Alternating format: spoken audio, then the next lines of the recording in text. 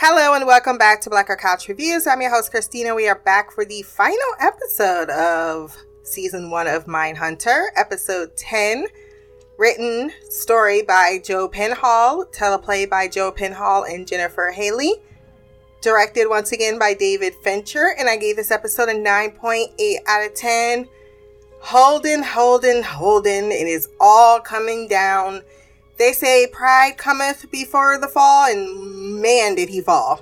The fact that they had him walking around this episode with his balls just giant-sized and his capacity to read serial killers made it ever more poignant, the fall that he literally had at the end of this episode. So before we do jump into it, wherever you're listening to this podcast, Podbean, Stitcher, iTunes, Spotify, if you could jump down to the review section, drop a few stars, leave a few comments. My social media will be there as well. Remember to like, share, and subscribe. And if you want to send any feedback for our season 2 or any of the other shows that we are doing, blackgirlcouch@gmail.com. So we see a mailman coming in and he drops some mail on Holden's desk, and I could not screenshot that for my life to see where it was from. I didn't have to wait long when Holden came in, picked it up, and realized that we realized it's from Ed Kemper, who has been desperately in the last few months trying to get a hold of his best friend. Hello, is it me you're looking for? He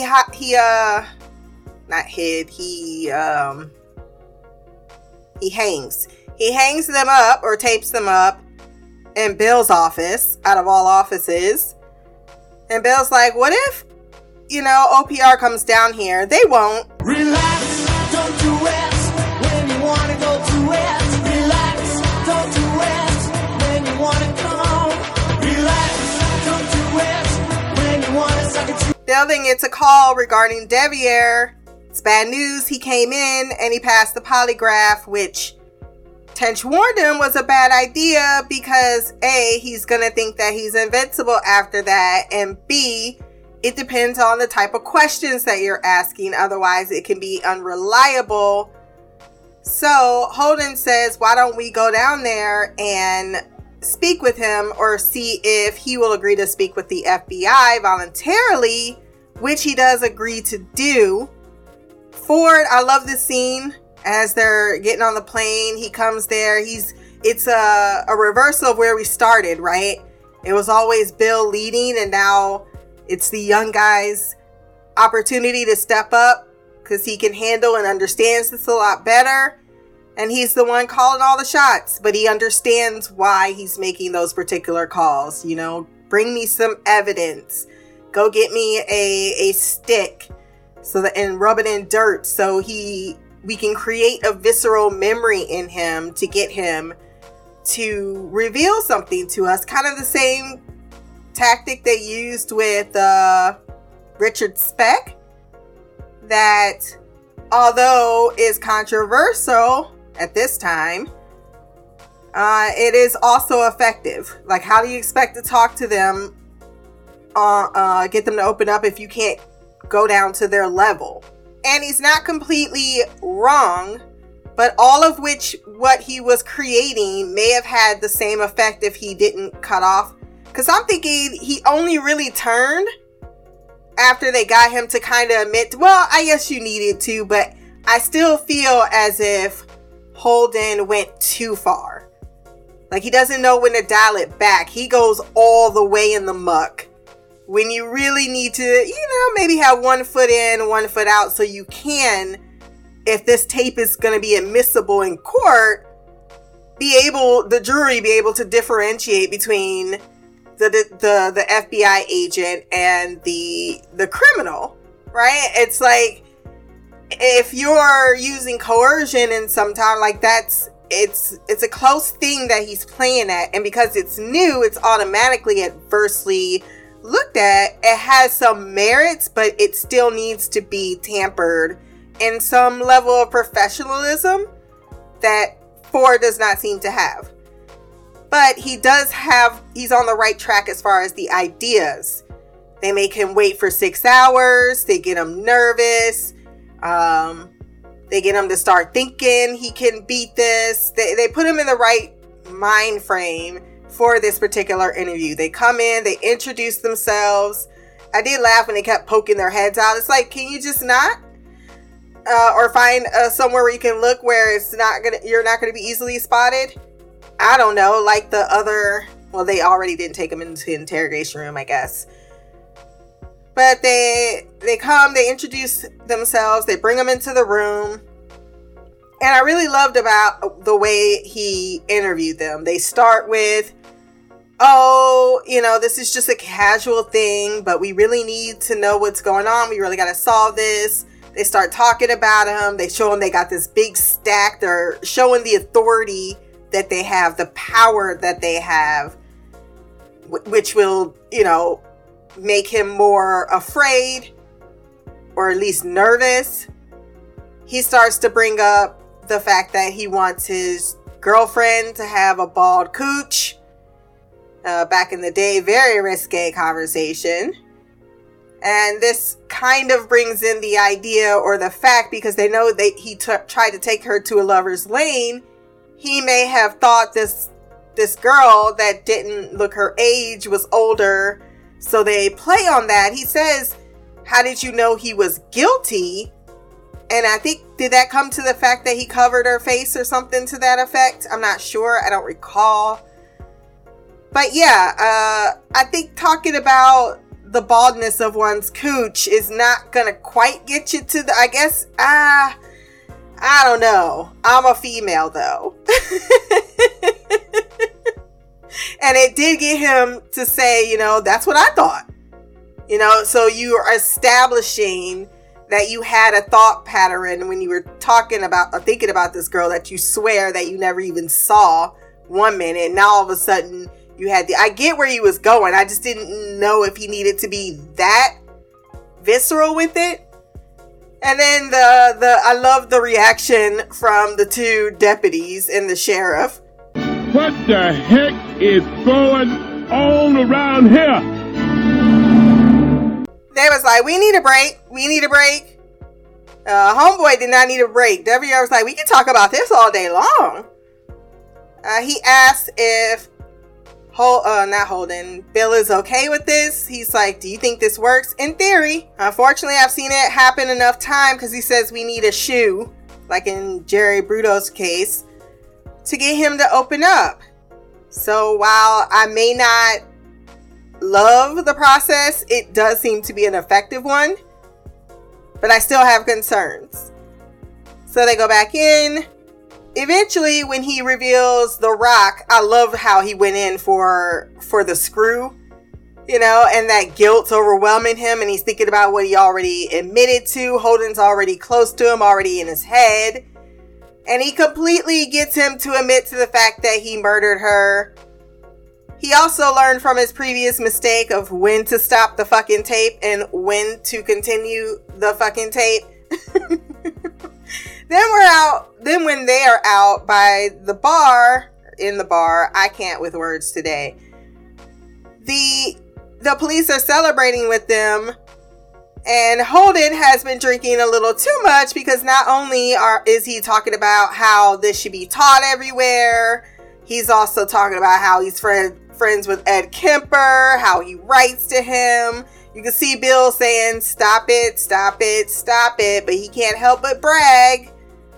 And he's like, well, what are these people like? He talks about all the people they're going to soon talk to. We're going to get Manson. We're going to get everybody on the list. And he says they're fucking crazy people. And unfortunately, when he gets back home, this information has been printed in the paper, and now him boasting is all over the press. And he is not very concerned about it. He's like, oh, nothing is in here that's too bad. Cara is not happy, Wendy. I guess all we got from her this season was the fact that she likes feeding cats, and she's not so open about her sexuality. She also is against the death penalty and would like to go to a death penalty state being Georgia, because she thinks that using their information to seek the death penalty for Devier is going to be a bad reflection on what they're trying to do. They're meant to be objective. And I hear her point. And I am not a huge supporter of the death penalty, in case you want to know my stance on it. However, when it comes to children... Kill him, do it! Shoot him! It's not maybe right, but it's how I feel. And this person, and I was all about, because basically they're telling her, you're not going to be able to change their mind. She's of the opinion that she can. She goes in there, talks to this woman. Ford says, let me lead.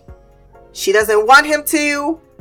So she basically tells the district attorney, can you not seek the death penalty for Devier? Because we need to preserve what we're trying to do. And her response was appropriate. Then tell your people not to open their mouth to the fucking press. Otherwise, it's my position to prosecute someone to the full extent of the law if that is what we feel is necessary. And the rape and murder of a little child fits that bill. And then when she was talking about, it's one thing when you could be moralistic, but when it happens to you and you are in the visceral mess of it, it's an idea until that idea is pushed into reality. And I thought that was a fair point. The one thing I do love about this show is that they do give a fair argument to both sides, and then they don't make up their mind for you. They just present the opposing arguments.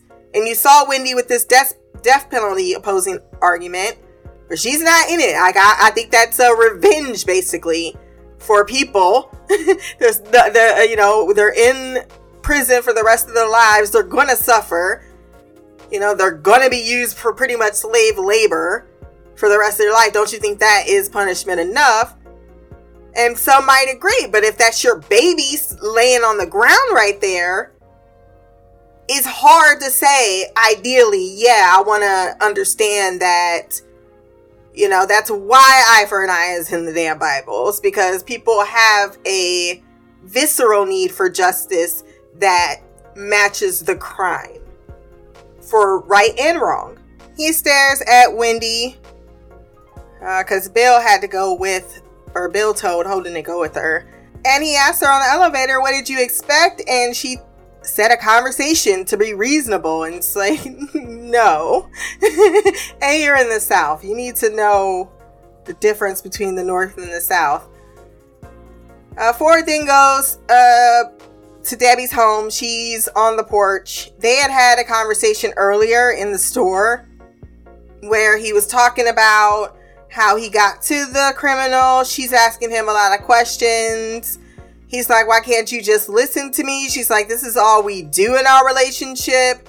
You talk, I listen. He says, no, I talk, you break down everything that I'm saying and put me in a negative light.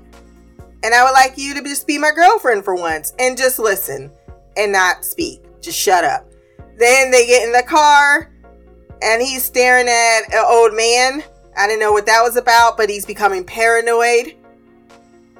And then on this particular occasion, she's got one glass of wine. She offers it to him. And then he analyzes the situation, which ends in we're breaking up. My first love broke my heart for the first time. And I was like, baby, baby, baby, oh.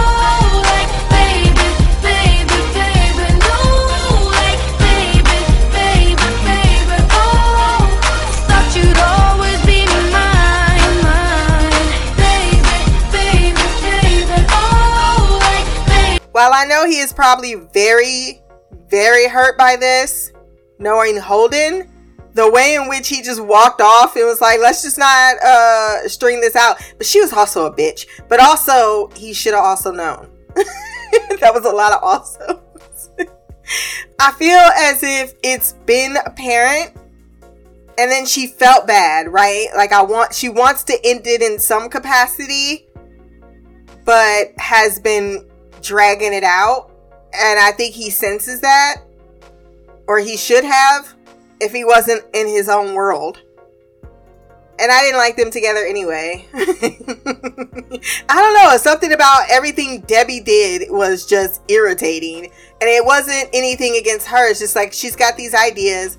This is not the person for you. And see, I don't like women that are with a man that's not the right one for them and just want to sit there and correct and try to change them into what their idea is versus just accepting them for who they are or not. He then goes back to the office the next day and he receives a call from Kemper's doctor. First, he's like given code names to speak to the doctor. And he's like, yeah, you're listed as next to kin. What? What the fuck? I know that they didn't say next of kin, but it's the equivalent of. And he's like, yeah, he tried to kill himself. So he's in the hospital. He's like, call me back with an update, because he realizes that the big boss, Shepard, comes in and requests Carr, and Bill tells them that someone sent the OPR tape. I don't know how fucking the homeboy was sitting in the fucking doorway looking guilty as shit, and Bill had the audacity to say, is this you? Look to the side. Look at that person right there that has it written all over his face. I just don't know what went wrong. Shepard tells them we all have to come clean now. Bill accuses Wendy. She's like, fuck you. Once again, nobody thought to question the one person in this room that's already ran off Greg, you fucking snitch. Was I defending Greg last episode? They go into their interviews, and it is Holden who goes in last. He's not trying to hear it. He's already just, his heart's been ran over. He's emotionally in a fragile place. He just doesn't realize it. Especially with the interview and this and on, he's becoming a little too caught up with serial killers. He's getting too close to them. And they question him about the fact that he sort of kind of withheld evidence. They tell him it's a terrible thing. And that's what they're getting at, because he brings up the fact that, okay, it's cool to talk shop talk when we're not being recorded, but when we're being recorded, we're acting like that's not how we speak. And they pointed out to him, that's not the point. The point is that you tried to withhold evidence, which is a very serious crime. So, you need to understand that you're going to be accountable for that. And Holden's like, this is bullshit. Everything's bullshit. I'm not fucking dealing with you. And walks out the room, even though they tell him if you do, it's not good for you. Plus, he didn't like that they told him that Bill said that he's a little unstable. And doesn't think that, he's not reacting the way in which someone would be reacting to the things in which he is putting himself in and pretending otherwise. And you can tell, like, even after the accident, now that I have some perspective about Holden, that's what he does. He withholds his emotions until they pull over. And it does once he goes to the hospital and visits Kemper. Kemper is like, you came. He's like, well, clearly you wanted me to be here. Kemper is upset because he read in the paper that he's been using his name as the basis for their research, and that he's making it seem as if they're close friends when actually you're just calling me a sadistic fuck behind my back. And while I understand, because he's like, just talk to me like shop talk. He's like, I can't talk to you like that. Yeah, you can.